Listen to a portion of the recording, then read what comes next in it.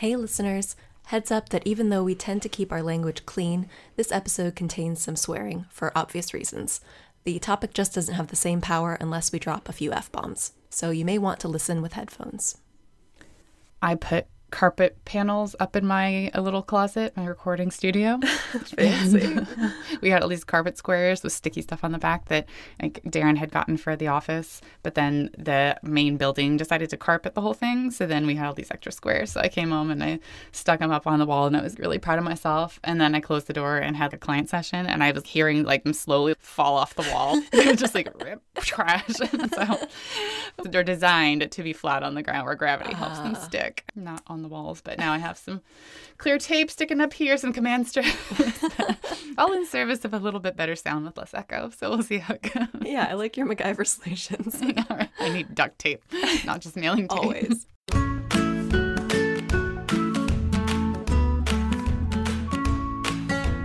Welcome to Semi Together, a podcast about having some of your life together all of the time. It's about working on where you want to get it together while giving yourself credit for where you've got it together. As we learn to live with more calm, joy, and authenticity, we share takeaways from our research and experience that you can use too. I'm Malia Dicker, and I'm in Jackson, Mississippi. And I'm her sister Jillian Burgess, and I live in Barcelona, Spain. Today we are revisiting a topic we discussed back in episode 50, the Fuck It List. We recorded it in February 2021, a year into the pandemic, when we were reevaluating our priorities and deciding how we want to spend our precious time and energy going forward. Yeah, that episode was one of the listener favorites. I think it really just captured the vibe, Yes. We thought maybe it was the swearing itself, but I really think it was just the vibe of just fuck that. The expectations and everything, just cast it off and just do what you can do. Right. Do your best. Right. We're all doing our best, and some things just don't deserve your time and attention, Yes, and clearly, reevaluating those priorities. So the Fuck It List is intended to be a living document that we get to add to and adapt over time as our perspective and our circumstances change. And with everything going on in the world right now and in our lives, now seemed to be an excellent time to revisit it and add to our lists. But first, we wanted to check in with each other and follow up on our previous episode. So Jill, how are you doing this week and since our last episode? I'm doing pretty well this week. I mentioned before that my cough is much better and I'm able to do normal activities, which is huge. Emotionally, I've been feeling kind of anxious and restless and sad, in spurts. Like yesterday morning, I was feeling all of those things quite a lot. But I was able to, self-soothe and kind of reset. I went for a walk and meditated, and I was helping Brian out at the distillery with a project, and I had a video call with you, Malia, and another good friend, and all of that just, helped me feel a little more calm by the afternoon or evening. Yeah, it seems like you're able to make space for all of the emotions that come up, just what's there, and observe that. I mean, that's the best of mindfulness. It's just not judging it or fighting it or just kind of just opening up space for it and observing. I'm definitely trying. Yes. I know it doesn't feel great. I mean, it still sucks when those uncomfortable emotions are there. Yeah, I don't love them all, but I'm trying to welcome them all and give them space. And yes. So yeah. Well, and I didn't look at your updated list. You may say this later, but as far as hanging out with people you're saying that you feel comfortable crying in front of and just establishing that boundary, I think that's great, and it's smart, and it just preserves your own peace. Right. And it was funny when you were telling me about the tech who was doing your scan. Tell the story or not? Yeah. So during my bone scan, I hadn't been meditating for the last couple weeks, and I'm just getting back into the habit of it. But, lying for 15 minutes perfectly still in this machine is basically a meditation. And so might as well. Might as well. I'm forced, I'm there. So I'm working on my breathing and all this stuff. And of course, these emotions are coming up as I have this quiet time to just be with my thoughts. And so they give you this little band around your feet and around your arms to keep them still, like a little restraint. Lord. And so I'm starting to tear up in the machine, and just tears are starting to stream down my face, and I can't wipe them away because my arms are restrained. It's so poignant. I know. It feels very symbolic. And so as I come out of the machine, I'm trying to furiously blink them away. I'm feeling a little embarrassed, and this young tech is oh, te encuentras bien? skin? I'm like, I mean, no, That's sir. like, are you doing okay? You doing Is that- okay? I'm like, I mean, I'm not like freaking out. I'm not gonna ruin your scan, but I'm not feeling great right now. I just think it's funny. He's in the circle of trust now because you cried in front of him. So We're buddies now, you know? yeah, you better get used to it. Yeah, honestly, I'm like, "Psh, I'm sure you've seen worse. Like, I will cry in every scan or hospital waiting room. It's fine. I'm not Right, gonna exactly. fuss. Yeah. So I had a couple of big milestones this week. So I had my first 2-month CT and bone scans since starting treatment for lung cancer, which we talk about in more detail in episode 65, How to Show Up for People in Tough Times, and 66, Poetry That Helps Us Feel It All. So that was on Tuesday, and I was, this week has been just kind of a roller coaster of worrying about the results and trying not to worry about the results and trying to like stay calm and in the It's like present. don't think of an elephant. Exactly. Polar bear. Yeah, totally. Like it works really well because I had to wait between Tuesday and Friday. So today we're recording this on Friday. I had my appointment with my oncologist. So there was just a few day gap where I had to like just, distract myself and try to remain calm. We just love waiting. I love waiting for things. I'm very patient. It's what I'm known for. But I had my appointment today with my oncologist. Brian and I met with him, and it was really good news. So that's awesome. So we reviewed my scans, and the tumors have stopped growing, which is the one first thing, very important. And then the biggest mass has shrunk by almost half. Which Wild. is, oh my gosh, amazing. And that's 2 months you've been doing treatment? 2 months. Yeah. Wow. So incredible that I'm just super grateful for just modern medicine. I mean, wow. It's magical. It is to be able to take a pill, having some minor side effects and some annoyances, but really taking daily pills and not having to go to the hospital all the time for treatment and feeling pretty normal, physically pretty good. To have that kind of improvement within this time period is just wow. Yeah, it's really and having it amazing. not kill your healthy cells. Yeah, that's targeted therapy. It's really incredible. And they're doing a ton of research on different drugs and improvements and, next generation drugs beyond this one all the time, which is, part of why I'm in this clinical study. They're testing new combinations. So, I've been feeling physically pretty good. My cough is, pretty much gone, which is also amazing. We've been hoping for, at least stoppage of growth, because I've been feeling better and had been really hoping for some shrinkage of the tumors, but it exceeded my hopes. And so the largest mass had, shrunk by a lot, and the other ones in both lungs had also shrunk. And then the metastases in my lymph nodes have disappeared, which is really big. That was such a relief because that could be, transport to other parts of your body, right? From the lymph nodes. So Right. thank God. Yeah, so that was wonderful. And the bone metastases, my oncologist said that's harder to kind of quantify, but they said that they have not grown. They consider them stabilized. They're kind of the same at this point. But all super good news. I just feel very relieved. Me too. Just to know it's going in that direction. I mean, and all the hopes that you had to see the progress are there. Yes, exactly. I mean, just knowing we're heading in the right direction, this is what we were hoping for. The three scenarios were, the tumors have grown, the tumors have stopped growing but have not shrunk, or the tumors have stopped growing and shrunk. And obviously scenario 3 was the best hope, and that's where we are. Yeah.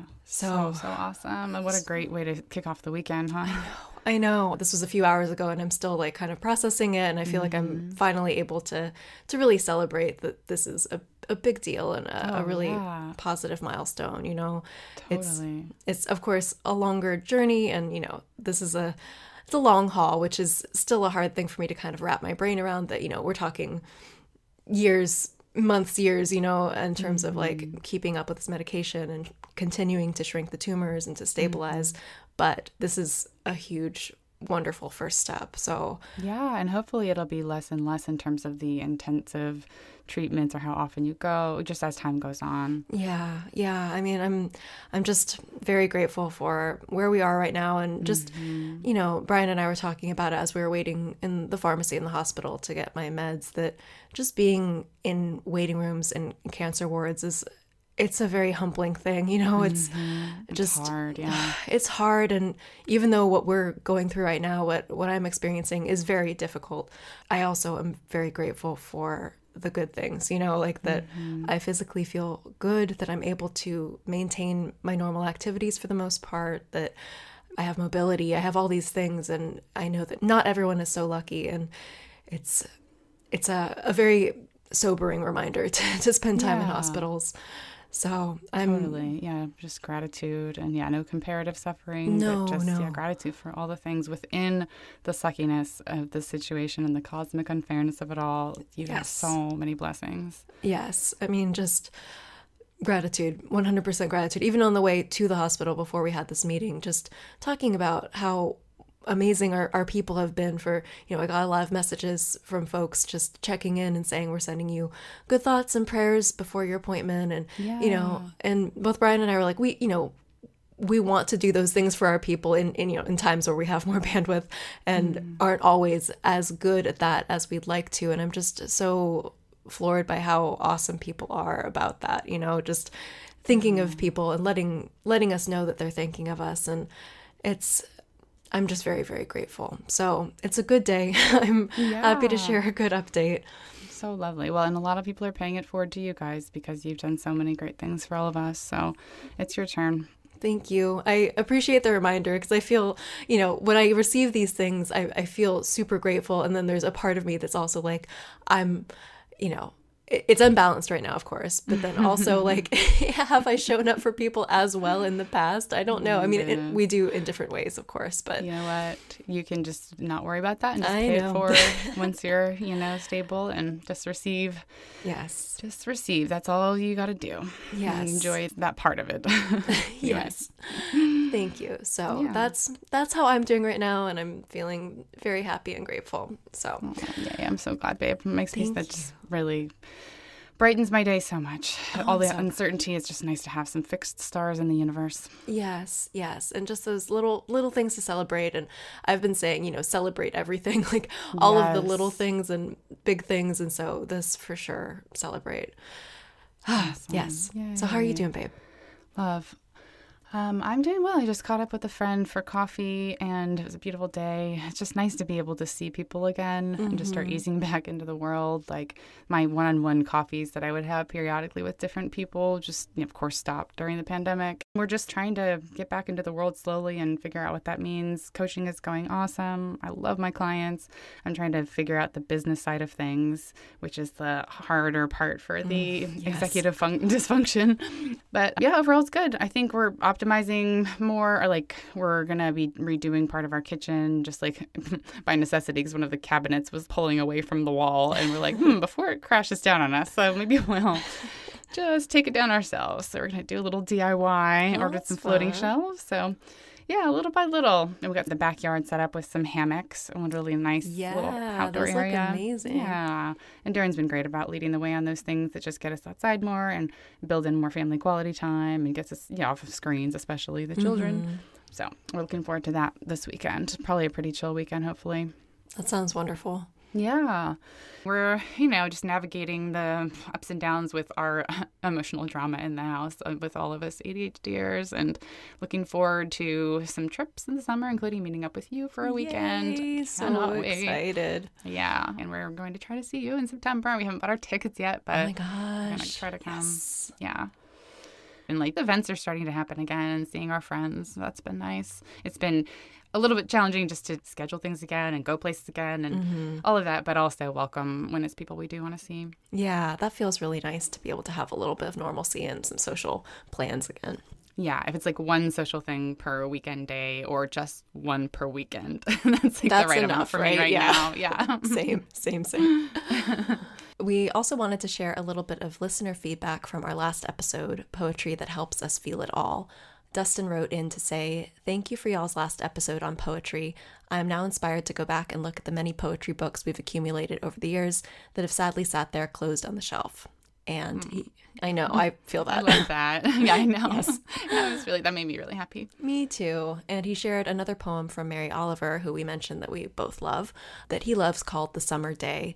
And I remember its final line, "Tell me, what is it you plan to do with your one wild and precious life?" Which, I couldn't remember what poem it was from. me so I'm neither. glad you brought that. Thanks, Me Dustin. too. I absolutely love that line, but I'd forgotten the rest of the poem, and it's short and beautiful and poignant, and we'll link to it in the show notes. So thank you so much, Dustin. Yeah, it's great. And people have also been asking after you, just like whenever I see people who have heard the podcast or just know about your diagnosis, they're always asking how you're doing and saying they're thinking about you and sending love. So, yeah, so many people from all over. So thank you all for that. Yes, thank you. I really appreciate that. Well, now let's get into our main topic, expanding the fuck it list. We will link to episode 50 in the show notes if you want to go back and listen to our original fuck it list. But here is a quick recap of the idea. So you can think of the fuck it list as the anti-bucket list. So instead of things to do before you die, it's things to stop doing so you can fully live.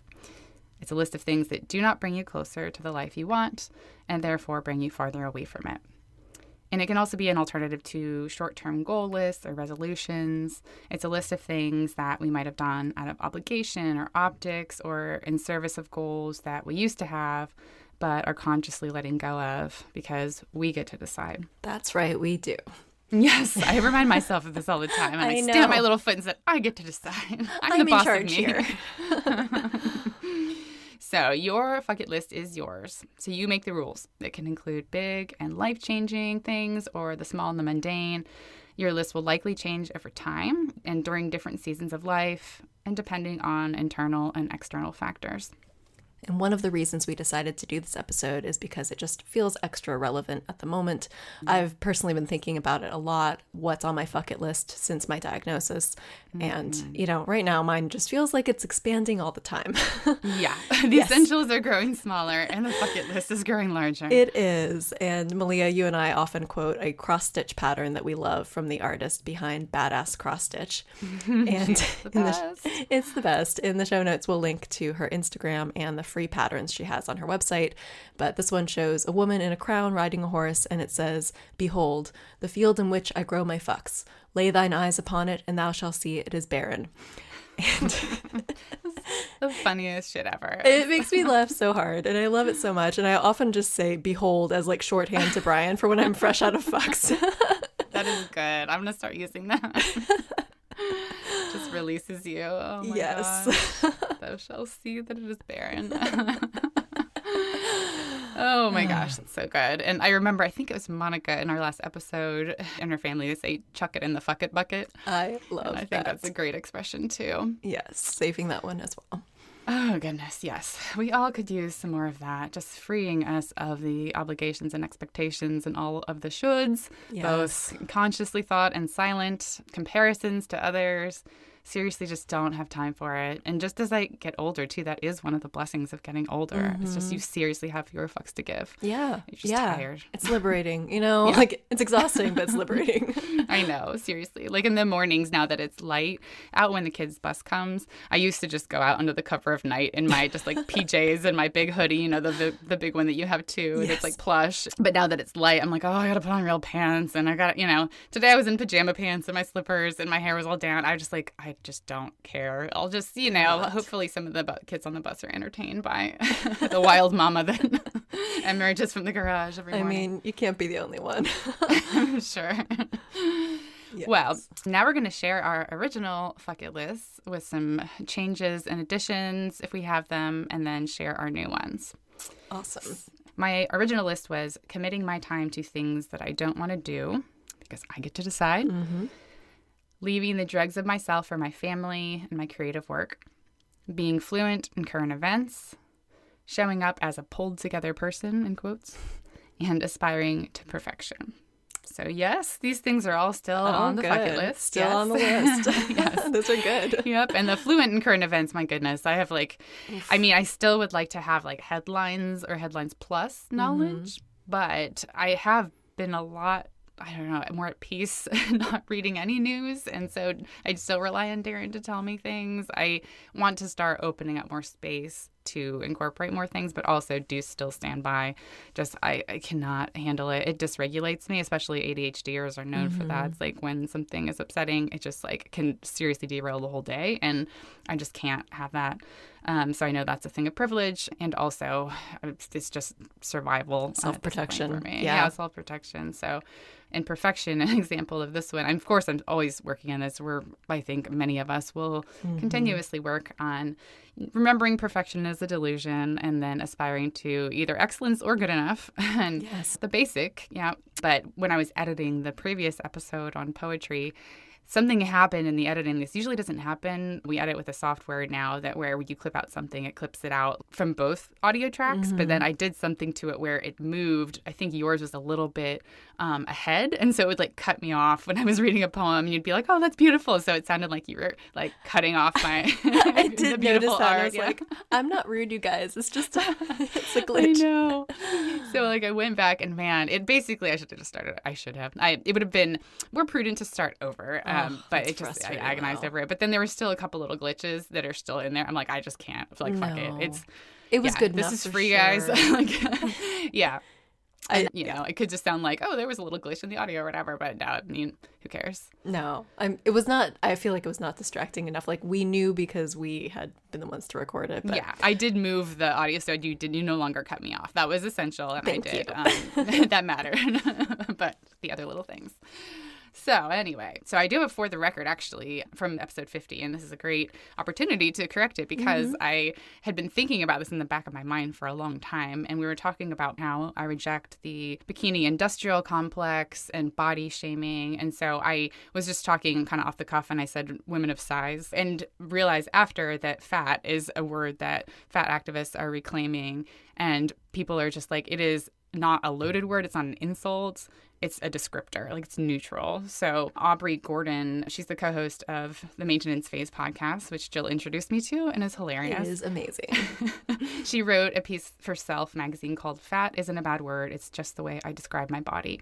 So, people may have different opinions on this, of course, and it's always personal preference how people would want to be described or describe themselves. But in general, I tell my kids too, fat is not an insult. Skinny is not a compliment, and I heard that on The Bachelor when someone is like, oh, you look so skinny. And I was like, whoa. And then the podcasters I listened to were unpacking that. They're like, skinny is not a compliment. And I was like, how is it that the first time I thought of that? And that's bananas. We're just raised to think that is a compliment, though. I mean, we certainly were in our era. Oh, yeah. Like total fat phobia and making fun of fat kids. And it was just all normal back in the 80s. And yeah, as much as we think of that as the time of innocence and bike riding around the neighborhood, there was also a lot of bullying and toxic crap that went on. So at any rate, I have evolved. Yeah, I feel like that's a new revelation for me too, especially listening to and reading Aubrey Gordon's work, because I never want to use a word that would be an insult to someone. And so it's great to hear from a fat activist that this is like, it's just a descriptor. This is just how I describe myself, and taking the teeth out of something that's been used as an insult for so long. Oh, seriously. Okay. So conclude For the Record from many moons ago. I'm so glad to wash that from my conscience. Okay. So here's my new, I'm sure there are more that I missed, and, it's an evolving list. So Exactly. Yes. Fuck what's non-essential, just in general, which truly does not matter to me, what's not contributing to my well-being or is actively taking away from it. That's kind of the overall frame. Yes. And fuck regrets. Ooh, I love that one. Yes. Okay, so unpacking this a little bit. On Wikipedia it says, regret is the emotion of wishing one had made a different decision in the past because the consequences of the decision were unfavorable. Regret is related to perceived opportunity. Because we never know what would have transpired. It's just really all magical thinking. And people are always doing the best they can. This is what I believe. People are always doing the best they can with what they have at the time. So conditioning, awareness, resources, experience. And so to paraphrase Maya Angelou, if I had known better, I would have done better. But I didn't. So I can only move forward. And the only time I think it helps to analyze past missteps or things that I wish I had done differently is to first understand what happened and then to apply those lessons going forward. And I think asking, what did I learn from this? What does it or what did it make possible? I think that's really helpful. And then it reminded me also of the Zen parable as far as the perceived opportunity. Like, we never know if it was benefiting us or harming us. That is in episode 14 on regrets and should haves. And we just label it like it's this dualistic good or bad. Maybe so, maybe not. But honestly, so many things like getting fired from a job or whatever, sometimes it opens up pathways. You meet your partner or you get your dream job or whatever. You just don't know. At the time, it feels terrible. But then you're like, okay, well, what does this make possible? What do I do from here? Right. It's really easy to think like, oh, well, if I had done this, it would have worked out perfectly. It would have done X, Y, and Z, because you don't know. That's not the reality. So that perceived opportunity can be really toxic because it's very easy to look at that with rose-colored glasses when it didn't actually happen.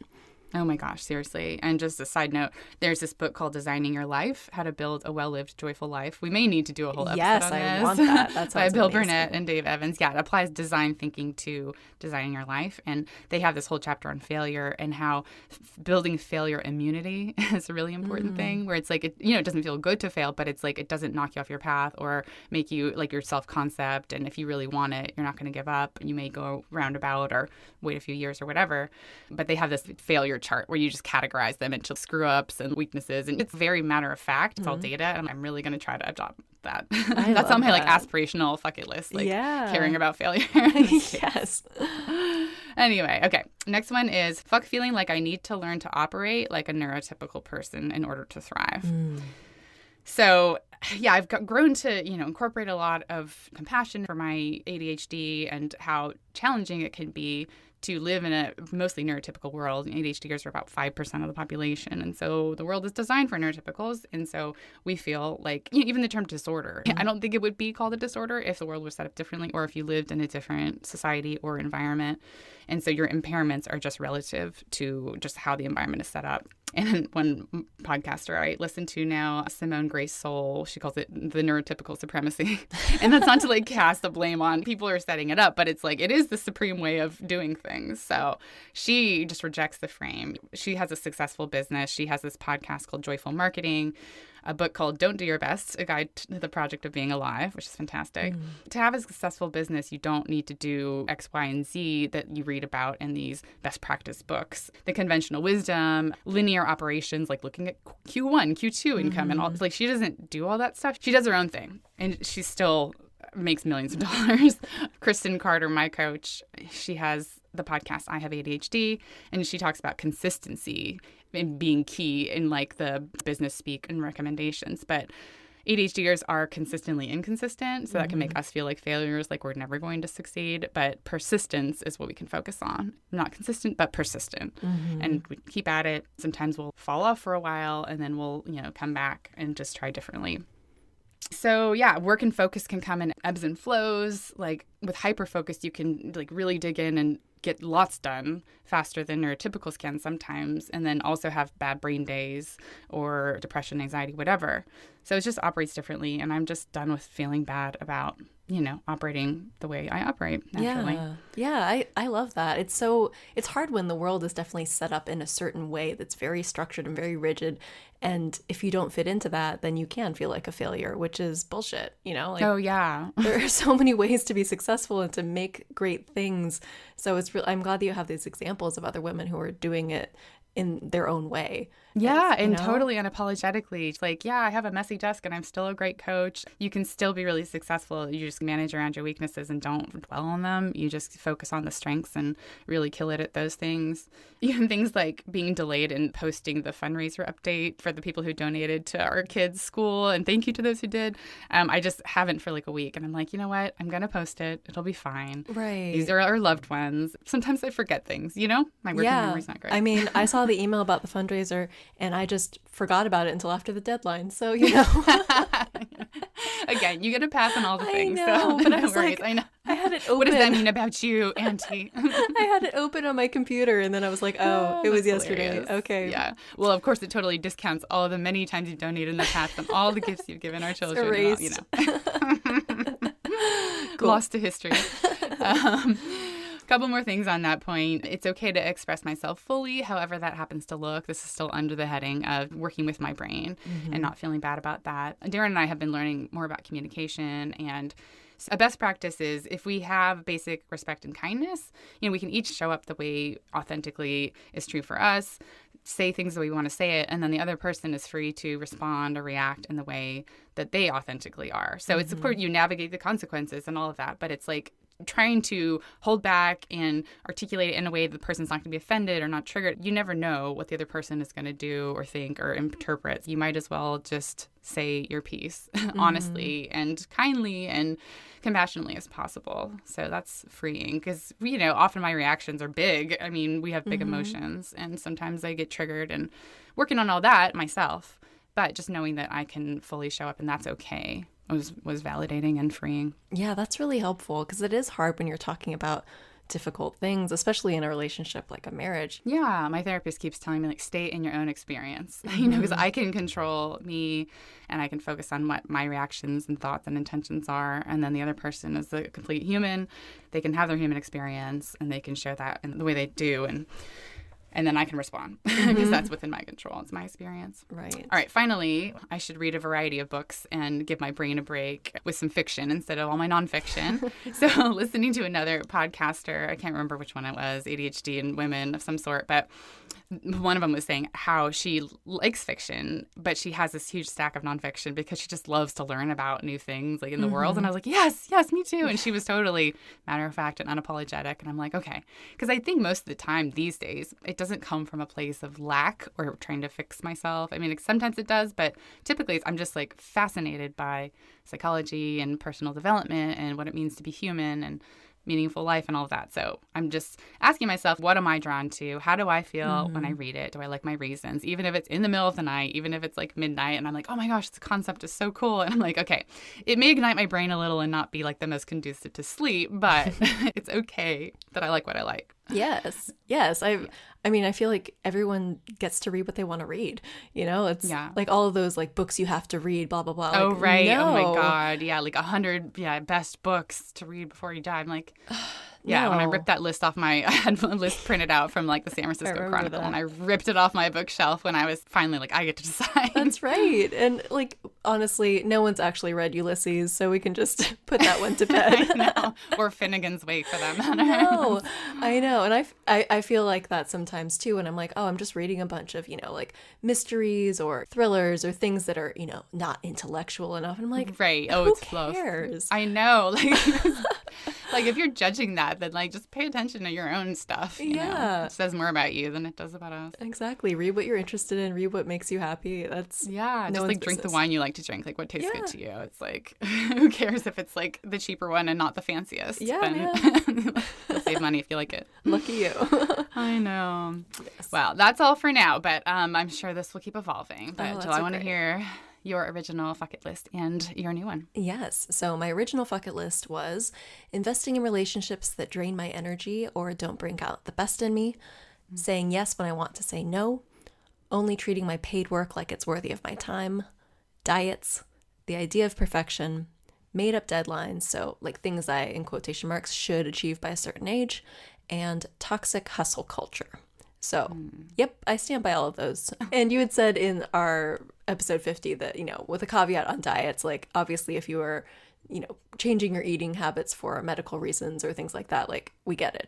Like you are. Yeah, exactly, which I'm doing right now. But I also still don't really want to hear about the details of everyone's deprivation diets and, I know, or cheat days or anything. I just don't. Yeah, you can keep it to you can do it. Just keep it to yourself. Right. But anywho, so my new ones, and these are all definitely works in progress or aspirational to some degree. My first one is pretending everything is okay. So this is similar to your original showing up as a pulled together person item. And that's just exhausting at any time when we're trying to like curate our lives to be social media worthy or edit our feelings to be like pleasant and palatable. But after, 2+ years of the pandemic and now with my diagnosis, I just will not keep up the facade that everything is fine. Oh my gosh, yeah. It's not, it's that would be weird. It would be really weird if you did. It would. And like, I can't pretend that I am positive and strong and okay all the time. And it's just a ridiculous and unreasonable expectation. And it takes just energy I don't have. And of course, I do strive to be optimistic, and I'm fighting hard, and I'm doing everything I can to, ride the emotional waves and not get dragged under.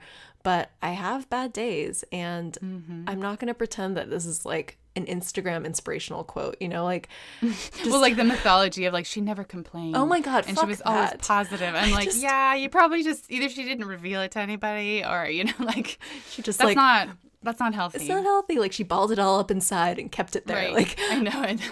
It's not a good thing the to very aspire end. to. Yeah. No. Yeah, like this is messy. This is a human. Yes, we are messy people. I am messy. So like you mentioned earlier, like right now, a requirement for spending time with me is basically being okay with all of that. Like if you're not cool with me breaking down in tears, like over a lunch date or on a FaceTime call, then this is not going to work. Yeah, and like having room for it all, like it can go from laughter to tears and all the feels within, an hour Zoom. Totally. That's real. Totally. And, I'm emotional and I'm raw and everything is close to the surface, the good and the bad. And, it makes me pretty vulnerable, but I'm very lucky that I have a lot of great people who are willing to be there with me through all of this. And I'm just very grateful for that, because it really is such a gift to have that. Yeah. And you don't need to say anything. You just need to be there and just like let it be. Yeah. Just be there, listen, let it come and go, because all those feels are there. So my second fuck it list item is explaining or justifying my boundaries. So this one I'm still very much working on, but I have been thinking about a story that you shared recently, Malia, about Avery. Your daughter Avery, who is a delight, and she's 5. She's 5, and she was going to a friend's birthday party, and you had ordered a Frozen toy that she has and likes, thinking it would be a great birthday gift for her little friend. But when you told Avery, she said that she didn't want her friend to have the same toy as her. And when you asked her why it mattered, she responded, "I'm just not comfortable with it," which I think is I know, it was amazing. I was laughing because it was so just articulate and like just very grown decisive. Up. And I know, and here I was thinking I was smart for, she doesn't hang out with his friend except at school, so she's not going to see it. So it's, in my mind, my mama was doing a good thing, but right. She set a boundary. She set a boundary, And she didn't justify it. Right. It was just one full sentence, like, "I'm just not comfortable with it." And to your nothing further needed. Right. And to your credit, you respectfully honored her wishes and canceled the order and picked out another toy, and everything was fine. Oh gosh, yep. It's just so adorable, and I just really love it so much and aspire to be more like Avery, because sometimes I'm just not comfortable with it, or no is all you need to say. Yep. That's all. That's all. Oh, So gosh. trying to channel that Avery energy into my interactions. I know. I try to channel Avery energy into lots of things, like the Yes. exuberance for life and the confidence in herself and her style. Yes, I love it so much, and I want her to hold on to that so much. No. Yes, but in terms of boundaries, like the last 3 months, I've been having to set many.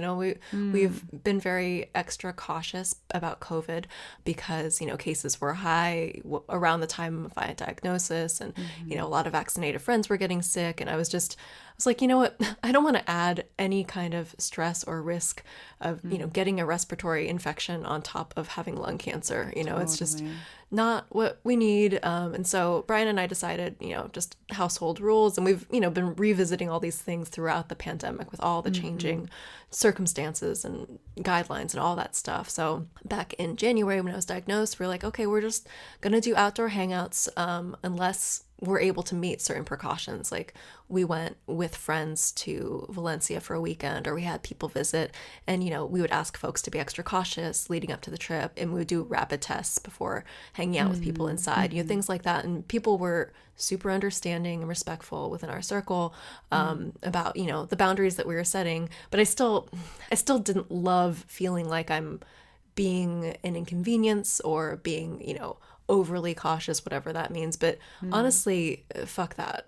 Right. Yeah. I mean, this is serious. Like, a literal life or death possible situation. Right. Exactly. It's like, and ultimately, I don't need other people's agreement or approval for those boundaries. That's just the way. That's right. It's just like, if they say no, then just say, okay, well, we'll just pick it up, down the line. Right. It's just, that's the way it's going to be. Right. And honestly, like, among the people who I love and want to spend time with, like, I just can't imagine them being like, you're being a little bit ridiculous right now. I know, seriously. What, do you have like cancer or something? You know, it's I know, right? right. Like, that's not the reaction I expect from the people who love me. It's not So the one many I've times gotten. we worry about people's reactions when we actually like pinpoint it down to that level. We're like, okay, that is probably not going to happen. They Right, probably- right. And if it does happen, like, well, maybe we don't need to be spending time together That's right now. right. That's fine. So I'm actively practicing being clear about what my boundaries are or what is going on and setting those things out clearly, but not explaining or not justifying or, you know, the things that I tend to want to do. So, you know, just, Yeah, I'm just like not it's open comfortable for with it. discussion, basically. Yeah. Right, right. And like needing that kind of approval, you know, like that people like get it, that they also would do the same thing. Like that doesn't The matter. validation. Yeah. Yeah. So it's my health, it's my body, it's my decision, and that's it. So now after this meeting with the oncologist, we set this milestone of this first scan as like a okay, let's reevaluate how things are locally, but then also how my health is. And we asked my doctor about it in terms of COVID precautions. And he had a lot of reassurances for us, you know, in terms of my health, my state of cancer, being, you know, vaccinated and boosted, already having COVID, all these different things, and probably having cancer when we had COVID in December 2020 and having a mild case and being okay. So he was like, you can relax, basically, like have peace of mind that you as like a young, otherwise healthy person who's vaccinated, all these things, like your risk is super low of getting a severe case. So good. So it's like less worry and stress on your body, and you can have your community Yeah. and do the things that you love to do. Yeah, because, you know, we have been seeing people here and there, but all outdoor hangouts, and just like it feels like a lot of work to coordinate these things. So even just being able to like hang out in our house with our vaccinated friends is like a huge relief. And just they can just come to you. yeah, totally. And just not having to worry about that layer and being able to kind of gradually open up and see what we're comfortable with is like a really wonderful thing. So, but, you know, the last 3 months have been pretty restrictive. And so practicing a lot of boundary setting. Yeah, that book, Set Boundaries, Find Peace, is so, so good. Oh. I think Nedra Tawwab is her name. She's a therapist and who struggles with boundaries herself. It's wonderful. And it has, that's awesome. you know, I thought I had pretty good boundaries, but no, there's a lot of places I could work on, especially internal boundaries with myself as far as time and bedtime and self-care and all those things. So highly recommend. That's a good one. We'll link Thank to that you. one. Yes. Okay, my next item on the fuck it list is not valuing my mental health as much as my physical health. So this one I have noticed quite a bit lately, you know, because I've been feeling pretty good physically, which is wonderful. I feel like I expect more of myself on days that I'm having a hard time emotionally or mentally. You know, like I still feel guilty for a long list of things that I don't want to be feeling guilty about, and like others like you and Brian and, you know, dear people tell me I do not have to feel guilty about. Right. That's you know, too much. I don't know how to remove that burden from know. the yoke of your back Good gracious. And I'm like, some people do not struggle with this like ever. at all. Yeah, like no guilt at all. Yes. And I am very envious because I'm actively working on that. And so I, you know, for, as we've talked about before, for not responding to messages, for not doing a lot of paid work right now, for X, Y, and Z, like all of the things I feel like I'm letting slip through the cracks or whatever, it's like, well, yeah, you know, things are kind of nuts right now. And even when I do feel like physically capable of doing things, sometimes I just don't feel up for it, you know, just emotionally. And I find myself being kind of rude to myself, you know, like, you're fine, just suck it up, you know, which Like you would say to a friend who had cancer. oh, definitely. totally. Like, I would never say that to a friend who was just having a hard day. I Like, mean, walk it off. God, you're so whiny. You know, like, and I was trying to reframe this. Like, I would never say that to someone who was dealing with depression or anxiety or just having a tough time. So, working on reminding myself that mental health and physical health are not separate entities, you know, like they're intertwined, and I know this, and it is still a struggle sometimes. So I'm working on giving myself compassion because, you know, this is really hard. And it is very normal to have bad mental health days and mental health weeks and Under just normal circumstances. And we're Yes. still in a pandemic. And then, all your stuff on top of that, of course. right, right. Like I don't have to be bedridden or feeling physically terrible to give myself a break. Well, and honestly, if you redefine what success and thriving and doing well looks like, being able to take a break and rest without guilt, being able to not respond to messages and trust that your loved ones know. We've said that very clearly many times that, and that's success if you can do those things and not feel guilty. So I think just recalibrating instead of responding to the messages as being the success or like continuing to work, just flip everything on its head. I like that. That is a revolutionary idea, Malia. How does one do that? And guess what? You get to decide. I know. You're the boss of you. It's very true. My next bucket list item is blindly following advice or rules, which, It's a good one. Yeah, for rule followers, that's a toughie. Yes, like we are both, I think, naturally rule followers. I feel uncomfortable breaking rules or questioning authority. Being with Brian is a really helpful thing. I think you with Darren Same as well. with Darren, yeah. Right? Because Brian, is a questioner by nature and only wants to follow rules that he finds are valid or justified, which is healthy. He has to know the why and then passes the test. Okay, I'll do it. Right, which is very healthy because just blindly following whatever authority doesn't work out all the time. Yes, I can think of many examples of this when Darren asked me, why are you doing this? I'm like, I don't know, because they told me to. Right, because someone told me to. So right now I'm very obviously immersed in cancer stuff, but this can apply to anything with that's work or parenting or what have you. So there's a lot of information out there that I've been exploring, reading about cancer. And while I love research, information overload is a real thing. And not all of it is good or valid or applicable to my situation.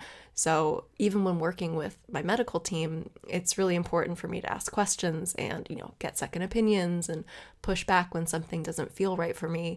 So early in treatment, my oncologist had advised me to stop taking a medication because there was a very minor possible risk. And so I thought about it. I talked to the hospital pharmacist about, the risk. I did some research. I weighed the pros and cons of, going off this medication and continuing with it. And ultimately, I decided that I did not want to stop taking it. And so I was like, okay, I'm not going to do that. I'm going to keep taking it. And the oncologist was fine with it. He was like, okay, A thoughtful, researched, evidence-based decision. Exactly. I was like, I'm not making this decision casually. And it was a good practice for me not to just be like, oh, he told me that I should do this, and so I'm just going to do it without thinking about why or what the consequences are.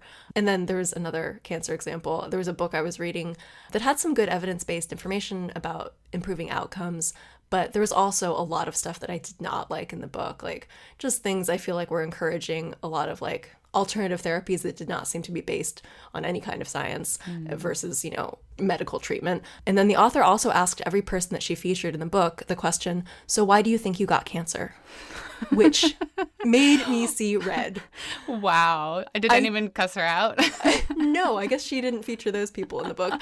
Threw a chair at her interview over. Oh my God, which That's is so insane. Like so unhelpful, so ridiculous, like such a blaming way. I know. Like it's probably because of something you did, like why do you think you got cancer? Like that sounds like that Jack Handy quote, like when a kid asks, why is God crying? A cute thing to tell him is probably because of something you did. Oh my gosh, I'm sorry. I'm glad you immediately stopped reading that, I hope. I stopped reading it. I was just so pissed about it, and I was talking to Brian about it and just getting like more and more upset. And then the next day I was like, well, maybe I'll try to listen to the next chapter, just like the evidence part. And I was like, you know what, no, I'm done. I wasted an Audible credit on it. That's fine. You can return those, by the way. You can like exchange them. Yeah, you're right. I might do that. Like, and then leave a review before like why I'm exchanging this book. Flag is inappropriate. Yeah, that's right. So just listening to myself, listening to the inner responses that I have to things, and gauging whether someone's advice or rules are things that I want to follow, that are valid for me. Totally. So, And it's always a good idea when people want to share something with you to ask if you're wanting that, right now or ever, just gently ask you if it's okay to send it your way. yeah, totally. And everyone's been very respectful about sending me things or, advice which is wonderful. And I very much appreciate that. Yeah, totally. Because unasked for advice in general, yes. not helpful, especially in situations like this. Yes. Okay, my last item on the fuck it list is postponing joy. So, I feel like I am lucky in that I naturally lean toward, finding fun and joyful experiences. As an Enneagram 7, that is kind of my jam. I like avoiding pain and seeking pleasure, Yeah. which I love, except when you run away from pain so much that it eventually does find you. But in times of stress, that joyful experience seeking can kind of fall by the wayside still. And so, like we talked about back in episode 64, building joy and meaning into every day, it's just so important to have those small and large moments of joy in your life. I mean, it's the point, these things really matter. So I'm trying to make sure that I always have things to look forward to and embracing those experiences and not just putting things off for even just like putting things off till the weekend, making sure that weekdays still have some joy in them. Or, on a bigger scale, making sure that we're planning things because we can, like to be able to see family, to take trips, to think about those things that will be joyful. And not in like a morbid or fatalistic way of like, because we don't know how much time we have and all that stuff, but just because it's essential, like that joy and connection. And it's a catalyst. I mean, one question instead of, so why do you think you got cancer, that's more helpful is, what does this make possible? It's not asking like, oh, would I have chosen this? No, it's saying this is here and what does it make possible? Lots of reconnections with family and friends. Yeah, there's a lot I of like good. that. Yes. Like, obviously, I would not have chosen this. I would not wish this on someone. But it is where we are, in terms of radical acceptance. Like, it is what it is. Like, this is the situation. And so what can I do with that? And what am I able to do right now? Going back to that, like, gratitude for being able to do these things and feeling well enough to do them. So, yeah, and appreciating it and prioritizing it. Yeah. So more joy, joy every day. That's, and, postponing everything for later is big on the fuck it list. Totally. Yep. But yeah, COVID, the whole thing has helped me with that too. You never know. So yeah, just be here now, which is so challenging. It sounds so simple, but I know. I mean, I'm really like struggling on the daily. Even today with like the happy update from the oncologist was still like focusing on the future, like asking about like, this is great and all, but what about the next one? What are we looking for the next scan? And what about when, when this medication stops working, then what do we do?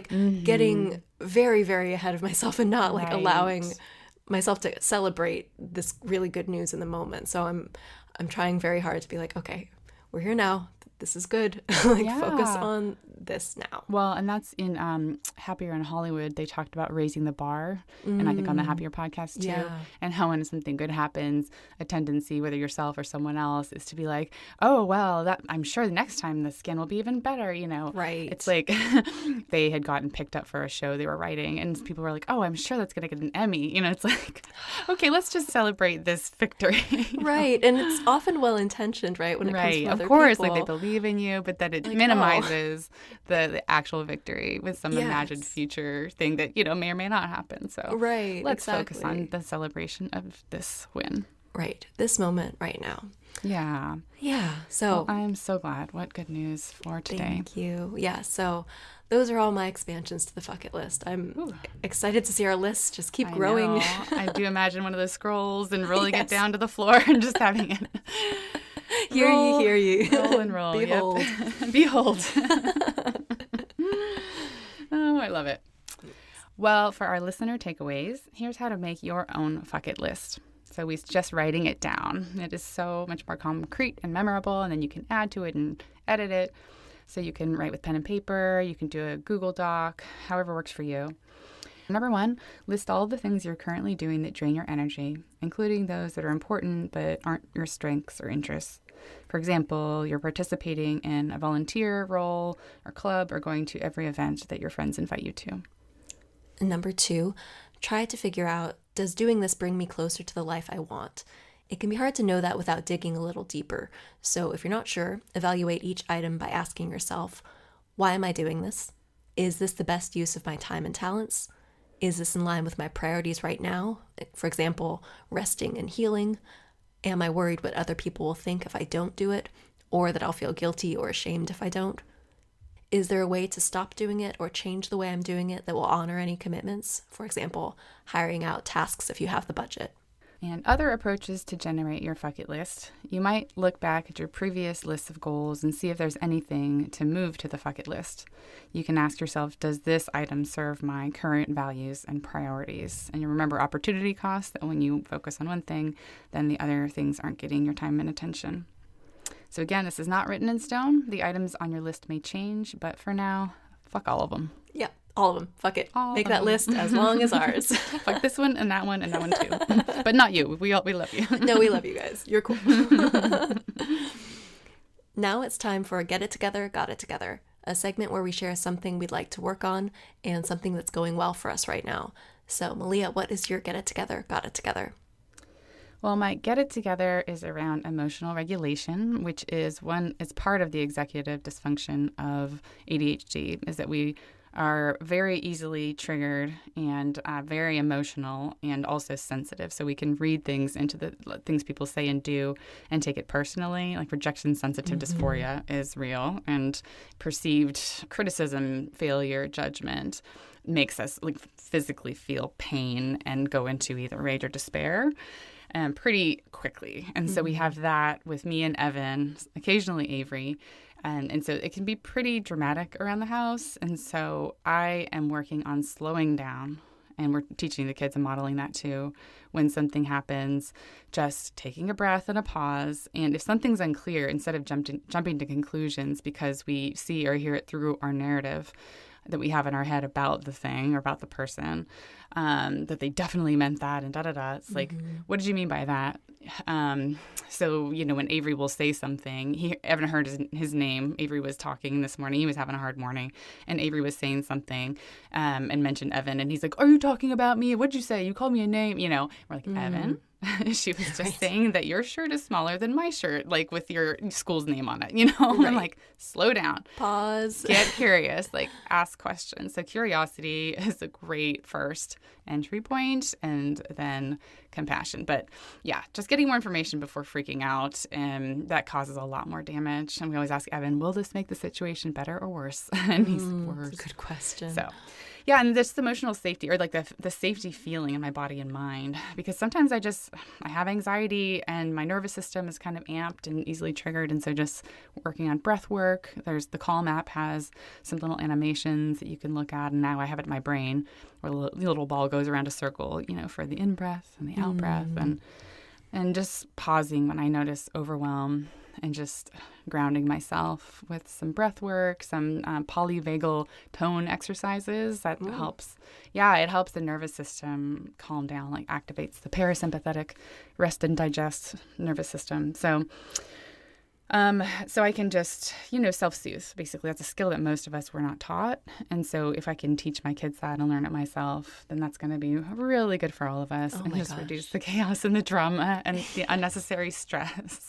It's a huge gift for all of you. Oh, Lord. I know. And like what you were talking about earlier reminded me of the question that Brene Brown asks, like, what's the story I'm telling about this? Like you can... I do this too, where it's very easy to be like, oh, well, that's obviously what they meant. And spin out of control really fast. And you're like, whoa, like, let's go back. Yeah, get curious, see what actually the story is. Yeah. And my therapist says the story is what ignites things like contempt and resentment and defensiveness that don't necessarily need to be there. So if you slow down, get more information, and then that just puts that pause there where you could just like take a breath and not jump to that conclusion and get your nervous system like all jacked up, because it takes like once you're flooded and in fight or flight or freeze, it's pretty much all over from there. It's not going to end well. Right. It's hard to get back down to baseline. Oh, yes. always an ongoing, but that's a real priority for me above all else right now. My got it together is a totally different topic. Patching Evan's school pants. He's got 5 pairs of khakis, 1 for each day of school, and he has worn holes in the knees of 4 out of the 5. And so these have been sitting around, like, actually, it was like first it was one and then another, and it just like kept stacking. I'd ordered these little patches on Amazon, matched the color and everything, and there they sat for months until he just had 1 pair that he was wearing, and like I kind of stretched it and let him wear it the next day, and I was like, okay, I cannot let him wear the same pants for 3 days. So anyway, I was like, there's actually a lot of steps in doing this, so next time I'll write a checklist. But at any rate, I watched a YouTube video on it. I found the iron and I got the ironing board out, and it really only took like 30 seconds per. Hey, that's not awesome, hard. But I was so triumphant after I successfully patched the pants from the inside, so he doesn't have like a unsightly patch on the front. Right. But instead of being like, why didn't I just do it then? Like, I wasted so long and blah blah blah. I'm like, I'm so proud of myself for doing this, and I observed that next time probably a checklist would help. So, without beating myself up, I was just really proud, and that is done. That's amazing. Those little tasks that, once they're done, you're like, oh, that wasn't so hard, but they really feel hard. And for ADHDers, I mean, gosh, it's like not interesting. Like, it's important, and neurotypicals are motivated by that. But yeah, just the motivation to do it, and also the steps and sequencing, it's just very difficult. So Good job. Was real proud. Yeah. Yes, those iron-on patches, man, they're magic. Oh, they are. Brian has a bunch of those, and that's one of those things, even just like knowing what to get, getting the thing, figuring out how to use the thing, doing the thing. Like, that's a lot of steps. Seriously. Yes. And I was proud I did not have to buy him several more pairs of pants. Yes. And what's funny is he prefers wearing long sleeves and long pants, even though it's starting to get like 86 degrees. And so I bought him all these shorts, earlier in the year when school uniform time was. So I'm like, right, well, got a bunch of shorts. I guess you're going to wear them in the summer, dude, because you got them. I know. Anyway, well, that's awesome. Yay. Congrats. So, Jill, thank you. What is your got it together? My get it together is I've been having a hard time just getting into a routine again. Everything's been all over the place, and some of that is understandable, but I also just feel dysregulated and just kind of scattered when I don't have at least some sort of weekday routine. So for work, for exercise, for meditation, for just all of the life things, it's been all over the place the last few months. So I'm kind of trying to focus on one thing at a time and figuring that piece out. And meditation, I'm getting back into this week. Like, I was doing really well the first probably month after the diagnosis because I could see how much it was helping me. But then, we had people in town, we had a bunch of stuff going on, and I just kind of got out of the habit. And so Brian and I were talking about it earlier this week, and he's better at it, better at kind of keeping that routine, but had also been a bit off. And he was like, I think both of us do well with some outer accountability. Like, how do you feel about, just you doing your sitting at the same time that I do? He usually does that first thing when he gets up. And so I was like, yeah, okay, let's try that. So this week we've both been meditating just in the same time period, and that seems to be working, That's so great. That's a great idea. Yeah, and it's very simple. I mean, like, he's doing that anyway. Normally I would be kind of like just, getting ready or, getting breakfast stuff set or doing work stuff or, doing other things. But it's only 10 minutes, right? It's just like a very short period of time. And just to do that first thing, it just sets up the day in a more peaceful way. Yeah. And you just feel, I'll speak for myself, I feel calmer, grounded. Yes. Sometimes I just wake up anxious and I can't, for like no identifiable reason. And then just being able to breathe that out. Yeah. It's been really good. And so I finished the Headspace Coping with Cancer module. There were 3 parts, and that was really good. And I had done this thing that I also do with like TV shows or books where I had like one module left, like just one day left, and I had it for like weeks. Oh my gosh, I do that too. Yeah, it's a weird thing. So I finished that one, and I started one on managing anxiety, and it's been very helpful. So that is a get together that I'm working on turning into a got together. Oh, that's awesome. What's funny about John Acuff has a book called Finish. He's the one who wrote Soundtracks, and I'm pretty sure has ADHD. But yeah, I got Finish on audiobook about how to finish things. You get excited about it, and then it's hard to finish them. But I had, I think, probably 40 minutes left on that audiobook out of several hours, and I did not finish it for several months. Very ironic. I know. I did it. I finished it. Yay. Yes. I do that with a lot of things. Yeah. So my got it together is that I have a good weekend planned ahead of us. So today, and I was talking with some girlfriends about this on chat earlier, I was sharing, the good update news, and, it was really lovely to just kind of get lots of love and excited reactions. And a friend asked, how are you guys going to celebrate today? And I was like, oh, well, we're going to, there's a friend has a microbrewery in our neck of the woods, and they're having a 5th anniversary party tonight. And so the weather's finally been really nice after, a lot of rain. And so I think we're going to stop by there for a drink. And then tomorrow is Sant Jordi Day, which is a big celebration here in Catalonia, it's kind of like their equivalent of Valentine's Day. I think I've mentioned it before, where it's really a beautiful day, like you are supposed to give loved ones either red roses or books or both. I love that. I love it. It's delightful. And so, the streets are lined with vendors selling both. Hospital Sant Pau is a modernist architecture campus here in Barcelona near the Sagrada Familia. We've still never done the guided tour of the whole campus. And a friend told me last year that, on Sant Jordi Day, you can go for free.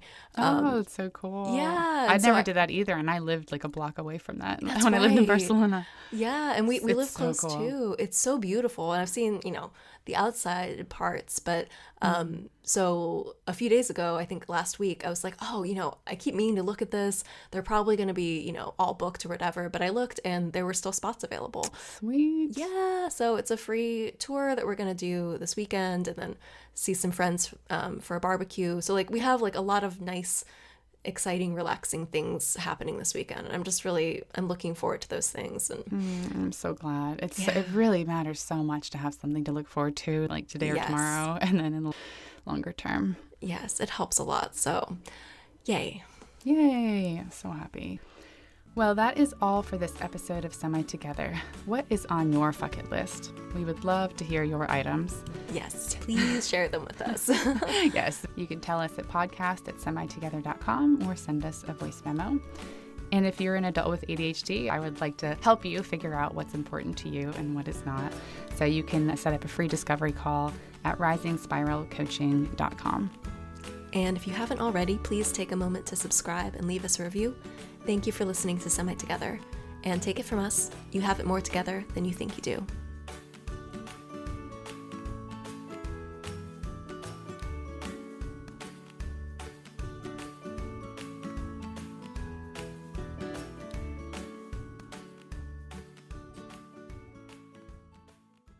I'm so glad you guys are celebrating at the distillery. Are you going to have an extra special drink or a toast?